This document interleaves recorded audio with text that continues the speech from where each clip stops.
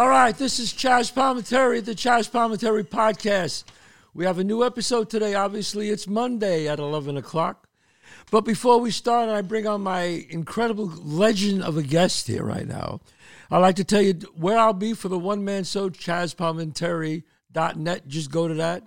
I was very excited to do my 1,000 show at the St. George Theater in Staten Island last week. And here we go, May 13th and 14th. I will be at the Seneca Niagara Casino in Niagara Falls. Two big shows, May 13th and 14th in Niagara Falls at the Seneca Niagara Casino. October, I'm going to be in Boston. I love Boston. My son went to Berkeley. He loves Boston. I'm a Yankee fan. I'm not a big fan of the Boston Red Sox, but I love Boston. I'm going to be at the Emerson Colonial Theater in Boston and in Pittsburgh for two shows on November 11th and 12th. In Pittsburgh, I'm going to be at the Byram Theater. Get tickets. And I got a sneak date coming up on Broadway, one night only, but I don't want to talk about it. I will talk about it in the next few weeks. So, don't forget to go to my social media for ChazzPalminteri.net.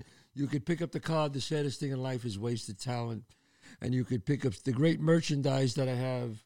Just go to my social media, Instagram, and or ChazzPalminteri.net. Okay, today, I've been trying to get this guy for 2 years on the show here. Finally, I got him. He's a legend, and people say that word legend, but no, this guy is a fucking legend. I'm serious when I say that. I'm not going to say who he is yet. He was an actor. He's a boxer. He's a martial artist. A celebrity bodyguard, a stuntman. And he's not anymore, I want to say, he was the president of the Hells Angels. The guy's an incredible guy, great storyteller, really terrific actor. I directed him in Oz. The legend, the myth, the man, Chuck Zito. Here he is, the great Chuck Zito. Thank you for that great introduction, man. Oh, you're welcome, Chuck. You're welcome. Now, a lot of people, Chuck, don't know, maybe some do. Your dad was a professional fighter, right? Yes. My father fought in the 30s and the 40s. Wow. As a lightweight and welterweight, had 228 fights. 228? 228 fights, yes. Holy God. I mean. And lost 20 of them. I only lost 20? 20, yeah. I mean, how old was he when he retired, Chuck? My father was young. My father retired at 28.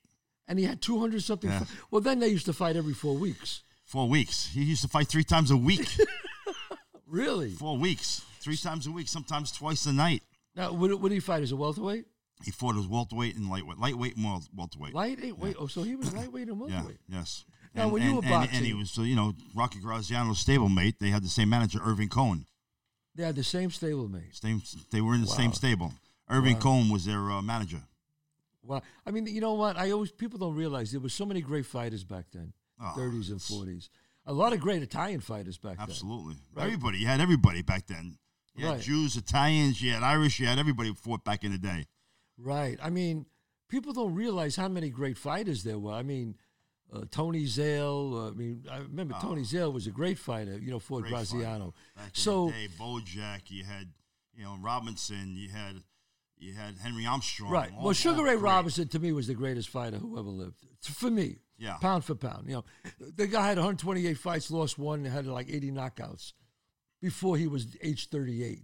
He started losing fights when he got older. Oh, yeah. I believe he had a lot more than that. No, he ended up having 200 fights. Yeah. I think he lost 16 or 20, but those were after the age 40. Yeah. That's how great this guy was. Yes. So, Chuck, when you... how did you get into acting? How did that happen? I got into acting when I became a Hells Angel. Believe it or not. Really? Wow. We got to tell people that you were the one responsible for getting the Hells Angels into Bronx Tale. Absolutely. Those were my guys. Those were your guys. Yes. In fact, when I got them, Bobby says, look, I want the real deal. I want these guys. And I brought them down there. We used 5 Hells Angels and one friend, Sonny. And right. And they had 2 other guys. I don't know who they were, but in fact, I set up that barroom scene myself and Doug Coleman. That. Doug Coleman was the stunt coordinator on the show. But when That's we did right. the fight scene, we that famous line, now you just can't leave. Now you just can't leave. I never thought when I wrote that line that I would never, it would last for an eternity like this. Forget it. It's the greatest line. But you know what's great about that? And we're going to go back and forth with your career. But I'm sure you were there and you remember, for those of you, Bob says to me, he whispers, he goes, Chazz, they're not actors. He goes, but they're the real deal. Piss them off a little bit, So De Niro tells me to piss them off a little bit. So I said, all right, So Bob says, we're going to do some improvs. Then we're going to roll, but we're going to do some improvs. Then just go into the scene. So we're doing improvs, and I'm cursing at them. I'm going, you fucking guys, you think you're tough guys. Who the fuck you think you are? And you could see it. And all of a sudden I said, you fucking Hell's Angels. And the guy with the red hair. Steve goes, he goes, wait a minute, cut. He actually said cut. So we all stopped, and I said, what the fuck did I do? I said, what's up? He goes, I know what you're doing. You can improv. He goes, but you can't use the word Hell's Angels. Hell's Angels, yes. Absolutely. He said, you can't say that word and disrespectful. And I was like, oh, fuck, okay. So I didn't say it. So I could say whatever I wanted to them. Yeah. But I could not. The name Hell's Angels, I could not bring up the word Hell's Angels. Yes, people, lived and fought and died for that. So it's a very secretive society. Oh, it's pretty wild. And you mentioned earlier that I was a president. Of the Hell's Angels. I was a president of my charter. Hell's Angels Nomads. I'm sorry. Yes. There's no one president that rules the whole club. Everybody has their own offices, their own, president, vice president. Are they independent from everybody, or are they kind of still together? Oh, no, everybody's still together. I mean, everybody's the same. We're on the same page, but there's no one president that overrules the whole club. Now, who was the famous president? What his name was? Sonny, I think. Sonny Barger. Did you know him? So, of course I know him. Yeah, of course. Is he still alive? Yes, he's 83 years old now. Is he still a Hell's Angel? Yes, he's still a Hell's Angel. He just had his 65th anniversary as a Hell's Angel. Holy shit! Yes, now, he's a legend, obviously. Oh, he's the man. Everybody, thinks that Sonny is the president, but everybody respects Sonny, and he's the oldest member and the longest living member. And wow, was he a tough guy, Chuck? Yeah, you know what? He was wiry. He was. I think Sonny only weighed like 160 pounds. But what back made in the him day. so like people just followed his lead? You know what, Sonny? Back in the day, now Sonny started the Oakland Hell's Angels April 1st, 1957. The club actually started March 17th, 1948, in San Bernardino. Wow. Then it went to San Francisco, and then Sonny started the Oakland Hells Angels. So everybody thinks Sonny started the club. He didn't. He did. He started in San Bernardino, and they call it for short Purdue. Hey, Chuck, how many chapters are there of the Hells Angels? Oh, there's a lot. Hundreds all over the world. And you were president of the Nomads. I was president of the Nomads. So there right were here in New York, yes. In New York. Yes. So you guys would just travel all over. All over. All over. And you would have different... We did runs. We rode our bikes all over this country. And I always rode a hardtail. I always built hardtails. What is a hardtail? A chopper. In other words, there's no springs. It's all rigid frame and wow. Yeah. Would you be judged by the type of bike you rode in the Hells Angels? No. It's just that was my your preference. When I built them, I built the bikes for me. Yeah, but I mean, if you were a Hells Angel, you couldn't drive a Honda. No. Harleys only. No. You had to drive a Harley. Yeah. Back in the day, now they've changed. Guys have Victories. Guys have BMWs now. Really? Yeah, but back in the day, you could only have a Harley Davidson. Are you still loyal to Harley? Oh, absolutely. Yeah. I ride nothing else. Nothing else. No, that's it. Harley Davidson. Are there some other motorcycle companies that you just are fond of that are like Triumph? Hey, look, everybody. I mean, I don't knock a guy because of the bike he rides, but it was something that I saw. We just did a fundraiser called Hogs for Hope, and I lead the pack every year, and it had to be maybe close to 1,000 motorcycles. It was really something. But what happened was we had a police escort. 50 motorcycle police were escorting us.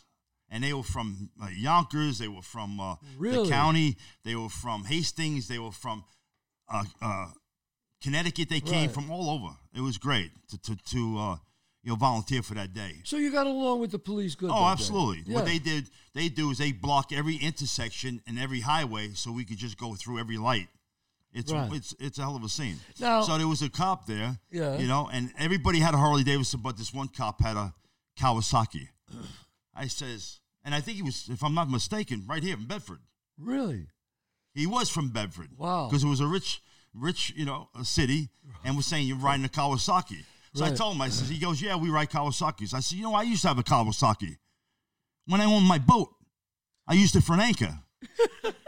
And he just went, oh, okay. Oh, so he wasn't crazy So about that. Yeah. So other than the Hells Angels, what would you say was the second most famous motorcycle gang? That There was isn't it. any, just the Hells Angels. That's it. You can't even mention the name. I get You it. know.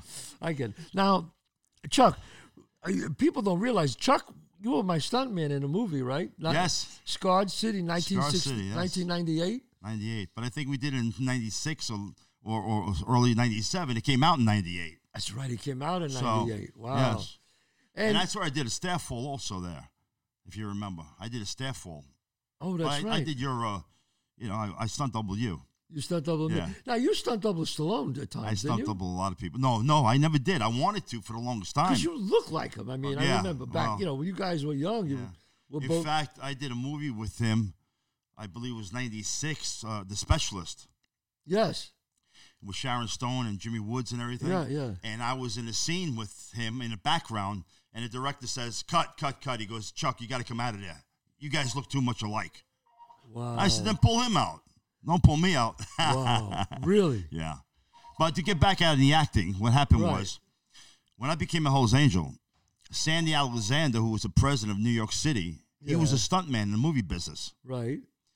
And they needed a bunch of bikers for a movie we were doing. Right. Alex Stevens was a stunt coordinator in a movie called Dead Ringer with Sharon Meatloaf. Yeah. And Sandy, of course, hired all the Hells Angels. Right. So we all had tuxedos on with Meatloaf on our back. Wow. There's like 18 Hells Angels. Really? So after that movie, I caught the stunt bug. And that's how I got into being a acting. stuntman. So you were a stuntman first before an First, actor? yes. And then I was Wow. doing a lot of stunts. I've done 78 movies as of today as a stuntman. You never saw me. You only saw my name at the end of the credits. Right. And I've done 76 movies, besides. Wow. But, yes, that's how it got started. Sandy Alexander, if it wasn't for the Hells Angels, they're the ones who opened the doors for me. Right. Now, you left the Hells Angels in 2005. 2004. 2004. 2004. And after when 25 someone years. leaves the Hells Angels, you just say, I'm leaving? You just say... Well, you know what? I was a member for 25 years. We went all over the place, and Right. I gave the club 100% of my life. I mean, I Right. went all over the place. We went to Sturgis and Laconia and Daytona and every place. Right. Then later on, after 25 years, I was working a lot more, getting Yeah. a lot of more parts and everything. Right. So I felt, I was missing runs, I was missing meetings. And I felt if I couldn't give 100% anymore, it was time to quit. And I quit in 2004 after 25 years. Now, I know some Hells Angels, when they quit, they have to block their patch. Well, it depends. I mean, if you're out in good standing and Then you could keep it on. you could keep it. Guys who, of course, get thrown out or out in bad standing, the tattoo comes off. Now, One way or another. One way or another. what were the ways that the Hells Angels, they'd burn it off? You know what? Guys use an iron. Guys use a grinder. Oh. It depends the severity of your crime. Yeah. your punishment. I'm going through tattoo removal right now, and I'm doing it professionally, and it's the worst pain I've ever experienced. I can only imagine having... Oh, you have tattoos? Yeah, and I'm getting one removed right now, and I can Right. only Why you just imagine... don't get it covered over, or you just want to take them off? It's very big, and it kind of stops. It's a pain in the ass for acting, so I'm trying to get it removed. Yeah. You know what? There's a thing now called makeup. When you act. I'm doing a movie now where putting Sly, makeup on it. If you think about it, Sly's whole body is fully tattooed. He's all tattooed. Yeah, his whole from his where his sleeve starts Yeah. all the way up, All the way. his whole chest, his whole back. It's His all whole back, tattooed. Yeah. But when he does something, he wants to cover it. They use the makeup. They spray it on, probably. Wow. Yeah.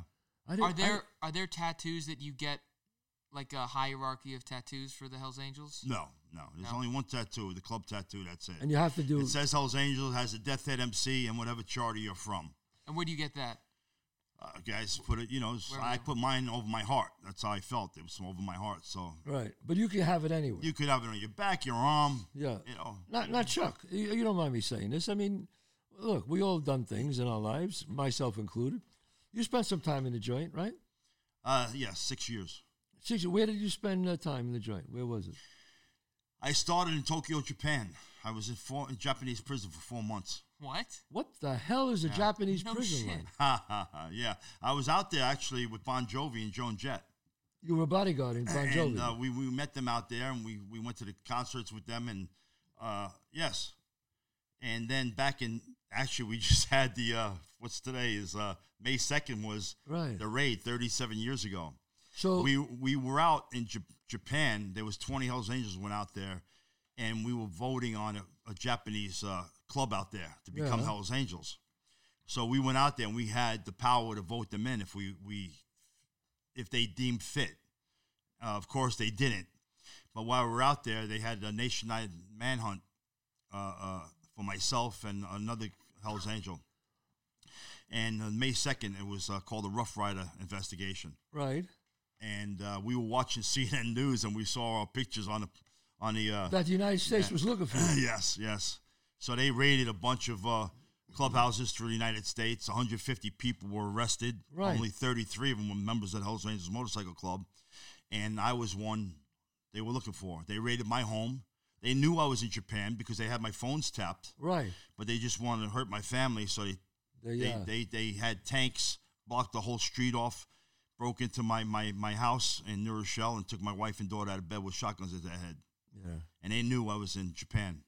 Wow. They were just They wanted trying to to hurt hurt you. me and hurt my family, and that's what happened. So they sent your warrant over to Japan, basically. Yes, they had a nationwide manhunt for us in Japan. Right. We were in the Japanese Times, myself and another Hells Angel named Bert, and our pictures were all over the place. Was the Japanese prison a lot tougher than American prison? Oh, forget about it.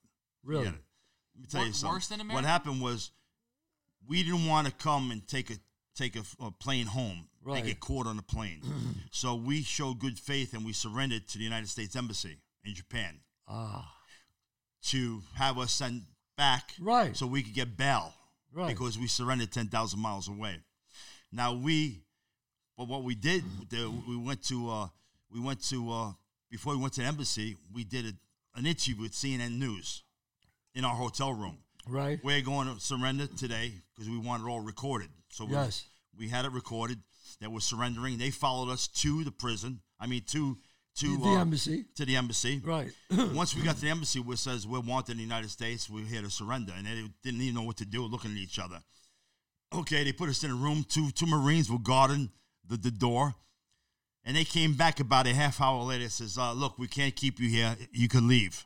I said, what do you mean we could leave? I said, we're wanted here in Japan. Right. And we just want to show good faith to get bail when we get home. Right. No, you can leave. You can't stay here. I said, okay, did you call the Japanese police? They said, yes, we did. I said, okay, then you hand us over to the Japanese police. And when we walked out there, they were all over the place. And they had two paddy wagons. They put me in one and Bert in the other, and then brought us to this prison.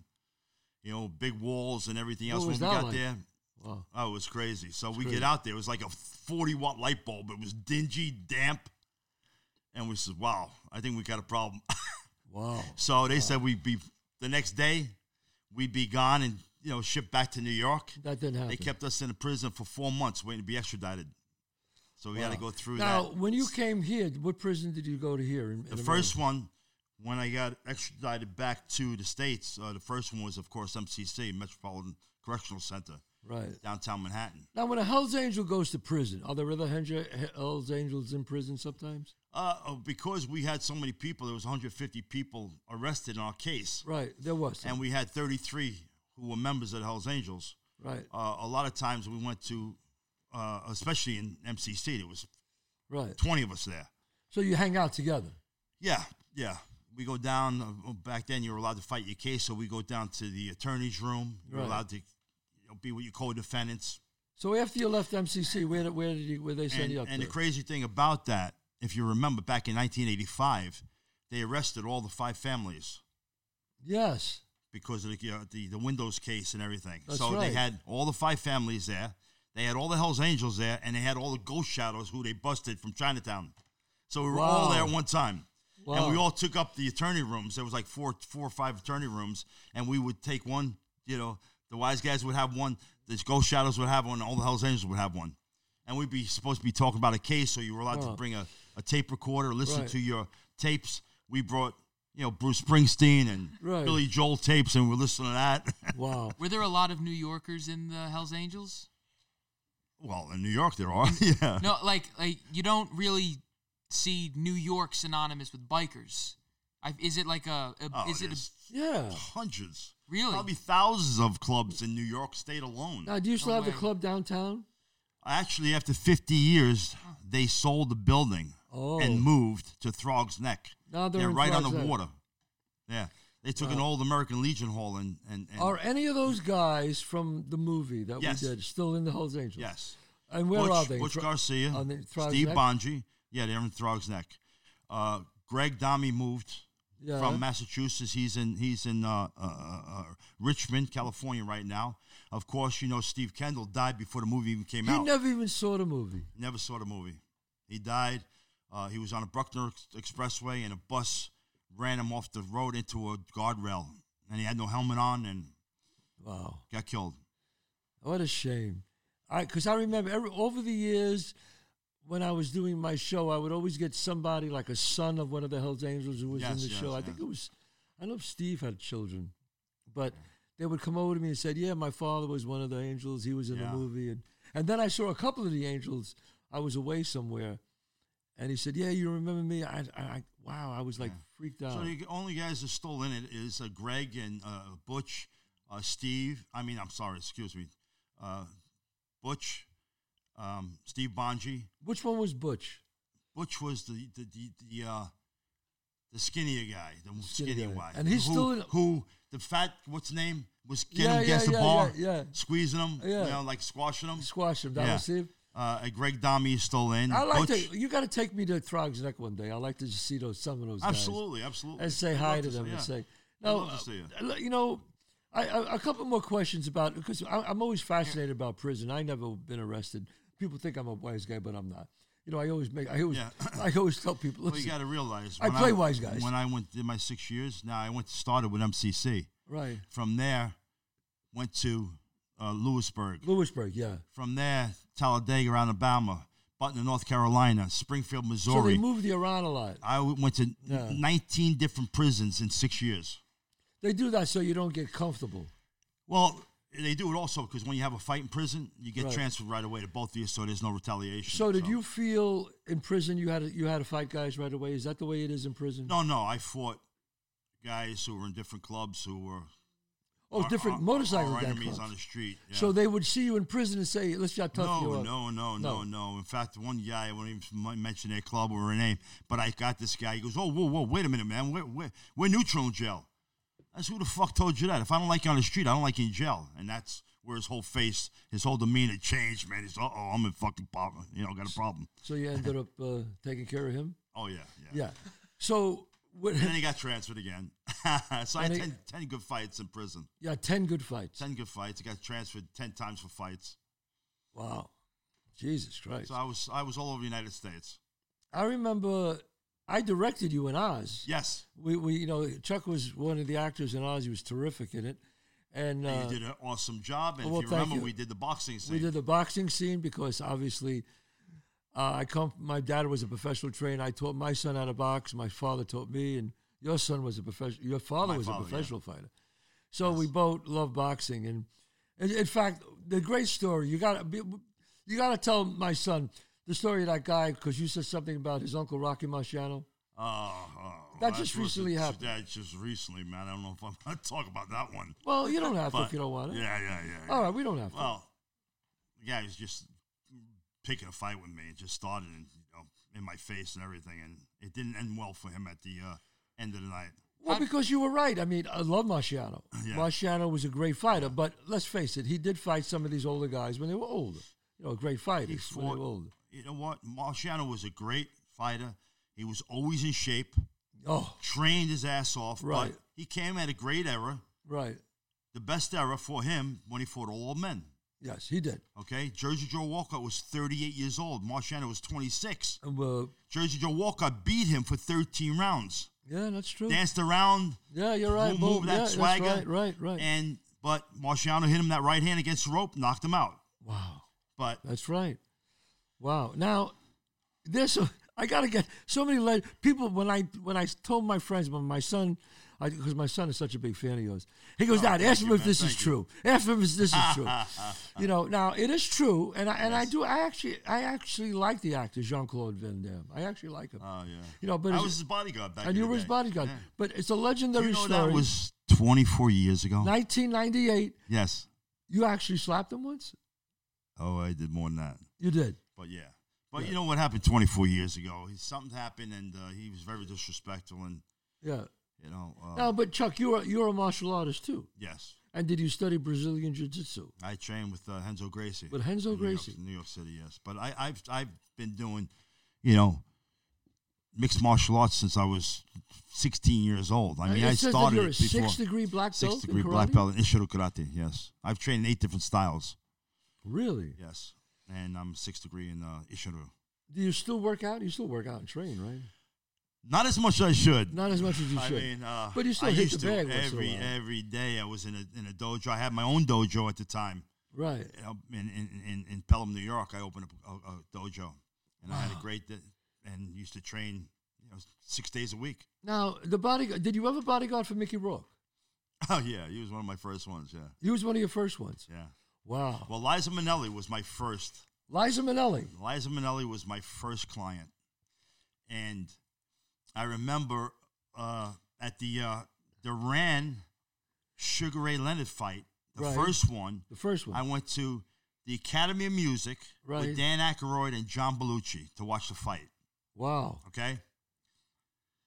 After the fight, they said, "Hey, let's go to this bar." I said, "Look, I don't drink. I don't hang out." I said, "I'd rather not go to places." That's right. You don't drink. So never drank in my life. Never even. You don't even get high. No. Nothing. I have a natural high. I don't have to get natural high. So amazing. I say, he goes, "Look, this place is a special place. It's got ballerinas. It's beautiful girls. I mean, movie everybody." I said, "Okay, you talked me into it." So we go up to Cafe Central. Right. On 74th and Cafe Amsterdam, Central, yeah. Right across the street from the Beacon Theater. So I walk in there, and the place is packed. I look in the corner. John Goodman's there. Treat Williams. Peter Weller. Right. Liza Minnelli. Bruce Willis. Yeah. Bruce Willis was the bartender. Right. And Gina Kashan was a waitress. Wow. We Gina. just worked together. We just worked together with Gina. In Gravesend. That's right. Right? And she was a waitress there. So I started looking around and at every table, and what happened was now I'm there, a good 20 minutes, and all of a sudden the guy comes up to me. He goes, excuse me, he goes, my name's Paul Herman. I'm the maitre d'. Oh, Paulie. And I got to ask you something. He goes, you know what? I got to ask you to take your jacket off because you're scaring our customers. My boss is asking me to take. I said, let me tell you something, you had pal. the Hell's Angel Yeah, I jacket. had my Hell's Angel jacket on. And when I was in the club, I always wore it. I don't care where it was. Right. I wore it on trains, on planes, on horseback riding, roller skating at the Roxy roller rink. I always had my patch on. No matter where I went, what state I went, I always wore my patch. So he comes over. I says, let me tell you something. I don't take my patch off for anybody. You tell your boss to come see me. So a couple minutes later, this little guy comes over, Peter Herrera. Peter Herrera. Yeah. All right? Herrera. So he comes over. He goes, what's the problem? I says, well, you tell me. Your guy's telling me to take my jacket off. He goes, well, you're scaring all my customers.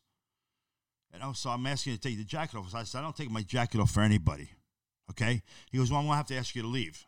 I said, well, I came here with friends. When they leave, I'm leaving. I said, you know what? Here's a table. I said, sit down. I started talking. I said, first of all, I don't drink. I don't smoke. Never took a drug in my life. Never tried it. And we started talking for about a half hour. And at the end of the conversation, he goes, you know what? You're welcome here anytime you want.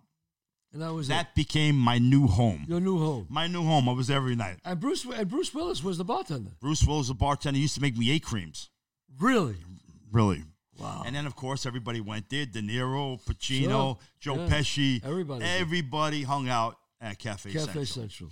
So what happened one night, I'm sitting with Paulie. Now they had the greatest chocolate cake. I would sit there with a piece of chocolate cake and a glass of milk. Right. With my Hell's Angel patch on. Right. Right? So one night I'm standing there talking to Paulie, and this is after we had the dessert and everything. So I had a Coca-Cola there. And a hand comes in, grabs my Coke, and I figure somebody I know. I look up, and it's a guy. Never saw him in my life. I says, hey, what are you doing taking my soda for? He goes, I was thirsty. I said, oh, really? I got up. I says, you're thirsty? How about I knock you, fuck out, right? Yeah. He goes, yeah, well, there's 3 of us. I went outside, right? Yeah. We went outside, boom, 3 shots, 3 knockouts in the middle of the street, Right. right? As they're laying there, who comes turning around the corner in his car? Peter Herrera, Treat Williams, and Peter Weller. He comes out, see? That's what I'm talking about. That's what I'm talking about.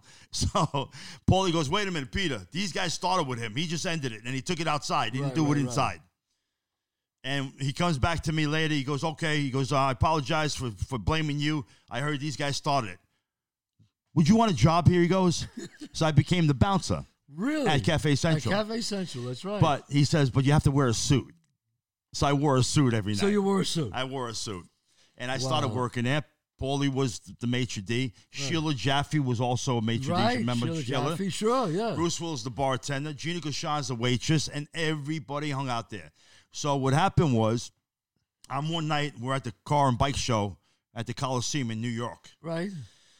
And Robert Conrad was the guest celebrity there. Right.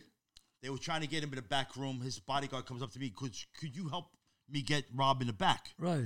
So I went in the front, and people parted like the Red Sea when they saw Hell's Angels. Right. So I go in the back, and I says, hey, you make money this? He goes, absolutely. I said, look, I'd like to get into the bodyguard business. He goes, the best thing to do, think of a catchy name, start handing out cards, and before you know it, somebody will call you. Right. So I was a Hell's Angel. My name was Chuck Charlie. I called it Charlie's Angels Bodyguard Service. Right. Started handing out cards. Gave one to Liza Minnelli. The next day she calls me. And she goes, my sister, Lorna Luft, is doing a play called Snoopy. Right. She's getting death threats. I want you to bodyguard her. I said, okay, fine. Started bodyguarding Lorna. Right. Next thing you know, Liza called me. Once I was with Liza, she did the play with Cheetah Rivera called The Rink. That's right. At the Martin Beck Theater. Right. Once everybody saw me with Liza, I never advertised. Right. It was word of mouth. So everybody came to see Liza, whether it was De Niro or Pacino or Halston right. or Andy Warhol. Everybody came in the dressing room and had to come through me. And that's how it started. I mean, Chuck Zito was the epitome of old school. You're old school. Am I right or wrong? I'm Chuck? old school. You're totally. Old your father school. was old school. My father was old school. We always, taught us respect, especially our elders. Right. We grew up that way, and on the street, even though I was streetwise, old school.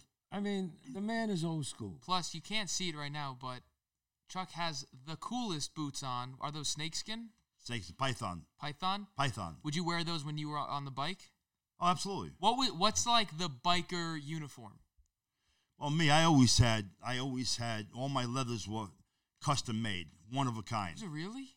Wow. I was the only one they would make it for me. A guy named Dirty Bill Hampton made me coats, jackets when I first started making it. Then Lori Cole from Cole Leathers, she started making all my other clothes, and I all had one of a kind stuff. Like if I wore python boots, I had python flames coming all the way up my legs. I had flames coming up my sleeves. I mean, it was one of a kind. It was like showman. You were a showman. Yeah, well, he's the president. I was the Elvis of motorcycles. The Elvis of motorcycles. There are TCB. There are a lot of like phrases synonymous with like New York families, like he's sleeping with the fishes, things like that. Are there biker phrases that mean the same kind of thing? Like inside? No, not really. We would never talk much. When we had to do something, we always did it. Everyone just knew what needed to happen. You didn't talk much. You didn't talk much. I mean, and we're coming to the end of here, but a couple of more questions, and then we'll talk about what you have coming out and all the things you're doing, and your obviously your liquor and so many other things. Before we end, I have to ask you about Sons of Anarchy, but okay. No. You go. When someone, how do you get into the Hells Angels? You have to be accepted by somebody. Is that how that works? Basically, somebody sponsors you. I was in another motorcycle club. Right. We started out as the New Rochelle MC in New Rochelle. Wow. Then I became a Chingaling Nomad in the Bronx. Right. And that was really the first outlaw motorcycle club I was in. The Hells Angels used to come to our parties, and we used to go to their parties. And before you know it, I used to paint cars and motorcycles, and I painted Sandy's bike. And then the Hells Angels saw it. I started painting their bikes, and the next thing you knew, starting to hang out, and I became a Hells Angel. Did you remember a motorcycle gang called the Bronx Aliens? Absolutely. Absolutely. My friend Paul, when I was 12 years old, I went to go see Hells Angels on Wheels with Jack Nicholson and Sonny Barger. Yeah. When I went home, I built a mini bike. Right. I took a Schwinn bicycle, took a lawnmower, put it in, and I took my mother's upsweeps, my chrome, the vacuum cleaners, pipes, made up my upsweeps. You made pipes out of vacuum cleaners? Yes. Back in the day, they were all metal, and they were chrome. So that's right. So my mother was missing her handles, I made them out. So what happened was I went to Jack's Army Navy store, paid $8 for a dungaree jacket, and I wrote on the back of the jacket the opposite of Hells Angels, Heaven's Devils. Wow. And I got on my mini bike wearing my new colors, and I was riding up and down the street. And I pulled over, and down the street on Pelham Road, I saw a big chopper there. And, of course, I went up to it, and I'm looking at it. I'm a kid, 13, 14 years old. And all of a sudden, a guy comes out. I look up, and he's got patches on and medals. And I said, oh, shit, there's a Hells Angel in my neighborhood, man. Right. Wow. But what he turned out to be a Bronx alien. A Bronx alien. Yeah. Those were the guys that went around my neighborhood. They used to beat up clubs at the time. Yes. Yes. In fact, when you were doing a Bronx Tale, I asked Bobby if he wants to use the alien colors. And he didn't want to. And back at the day, Fuzzy, who's still a Hells Angel, he's 53 years Hells Angel. He was a New York City member, but before he was that, he was an alien. Wow. And I asked him if we could use, absolutely. He gave me permission to use for you guys. Yes, exactly. But it was, you guys used Satan's messengers instead. Well, we didn't want to disrespect any club, and that's why we did. But Chuck, tell us about, you got this great book here, Outlaw Biker. Outlaw Biker. So like over 50 years, it's the second time. Right. I was the first one they ever did the complete issue of me 5 years ago, and it was the highest selling magazine, and they just did it again. Wow. That's the whole magazine. It's not just the front or back cover. The whole magazine is about me. The whole magazine is you. The whole magazine. One thing about Chuck Zito, you don't hold back. I don't hold back. You don't hold back. Oh my God. Do you remember your first bike you ever had? I had a Sportster. 1,000cc Sportster I built. Who got you into bikes? Basically, tall Paul Westermeyer when he was a Bronx alien. After my mini bike fiasco, I went up to him. I said, could you give me a ride? He gave me a ride on the bike, and I fell in love with it. And like I said, I'm 12, 13, 14 years old. And that was it. And that was it. Then when I was 16, I built my first bike, and Paul helped me. I bought a basket case for like $500. Right. Basically, it's the whole motor in a milk carton. You buy the frame, and he helped me put it together. He taught me how to paint. Do you still have these bikes? No, not the first one. No, I still have my bikes. Not the first one, but the ones that you built over your years. Yes, I have. You have them all still? Yes. Or a lot of them? I have 2 left. I had 3, but last week. What are you riding now? I had Mickey Rourke's motorcycle from Harley Davidson Marlboro Man, the one and only, the original. I had it for 30 years. Wow. So I just had to give it up last week. Really? Yes. We won't talk about that. But, so you have, what do you got? You're in Gravesend. Yes, we're in a show together. I play Carmine Rizzo. Carmine Rizzo in Gravesend. I wound up getting, from a rat, I get life in prison. Right. So what happened was I said, you know what? I'm going to not even be seen in this show because I'm in prison. How many times are they going to show me? Right. So I'm watching the first season, which was only 4 episodes. That's correct. If you know. Now I see them go in a flashback. Ah. Boom. I call Willie. I said, Willie, you got to bring me in a flashback. Because when he comes to visit me, was seeing my daughter. I say, hey, who the fuck are you to be seeing my daughter? Right. I don't see her no more because out of respect for you. But, so now I says, hey, I shot 4 fucking times. I'm still here running this fucking joint. Right. Now I call him up. You got to show how I got shot. Have you ever been shot, Chuck? No. This is only the movies. Yeah, okay. I've been shot at. but never got hit. Never got My hit. face, from powder burns. That's how close Wow. the weapon was. But so he started bringing me flashbacks. Right. So now it shows how I got shot, and it's a great. People have to see this second season. Second season. Everybody's in it. You're in it. Your daughter's in it. Your son's in it. Everybody's in it. Yeah. Well, his son's not in it yet. Oh, you're not in it. No, I thought it was. I thought it's. Oh, I saw you on the set just visiting. I was just but your hanging out, daughter's in it. My daughter's in it. She got you a job. My daughter got me the job. My daughter's been in it a year already. Yeah. Vinny Pastor's in it. Everybody is in it. Amon Asante. William Forsythe. Everybody. Andrew Dice Clay. Fran Dresner. Everybody's in it. Gina Gershon. Yeah. Everybody's in it. This is going to be the new Sopranos, I believe. I hope so. I think that's great. And we're in it. Now, you also got a liquor coming out, right? Yes. What is it called? It's called Rides. Rides? Yes, an original American corn whiskey, it's called. Wow. That's fantastic. Yes. I never drank in my life, but I'm going to have a whiskey come out. You're going to have your own whiskey. But Chuck Zito, what can I say? You're and I got to say, he's a fucking legend, this guy. Thank you. They kid around when they say that about him, but not only, and I say this to everybody, I know Chuck a long time. You know what? When you look at him and say, oh, my God, he's a real tough guy. Will he scare you? But you know what? He's a good man. He's got a good soul. And that's all that counts. You know what I mean? You got to have a good soul and you're a good man. And Chuck Zito is. And Chuck, I am proud to call you my friend. Thank you brother. for having me, brother, as always. You're terrific. I went to see you on the set. You're doing an awesome job, as always. We go back a long time. We did this other movie called Vault. We did this. We did work together a lot. You saw my one-man show, didn't you? Did you? Of course. You saw it a bunch of times. Of course. I saw it a bunch of times. That's right. Sitting there. I brought Mike Tyson. That's right.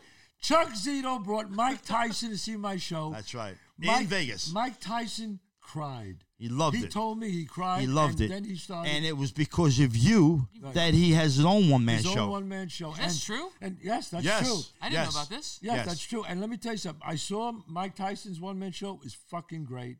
It was great. I couldn't believe he pulled it off. I went up to him. I hugged him. I said, brother, you are amazing, man. He did a great job. Many people see my show when they go, hey, I want to do a one-man show. I go, yeah, go ahead. Mike Tyson saw it and fucking did it, and it was terrific. Mike Tyson's not the type of guy to say something and not deliver. No, it's Mike Tyson. He did it. Spike Lee. He does something. He did it. It's done. I tell you, I brought him to Vegas when you had your show. Right. He loved it. Yeah.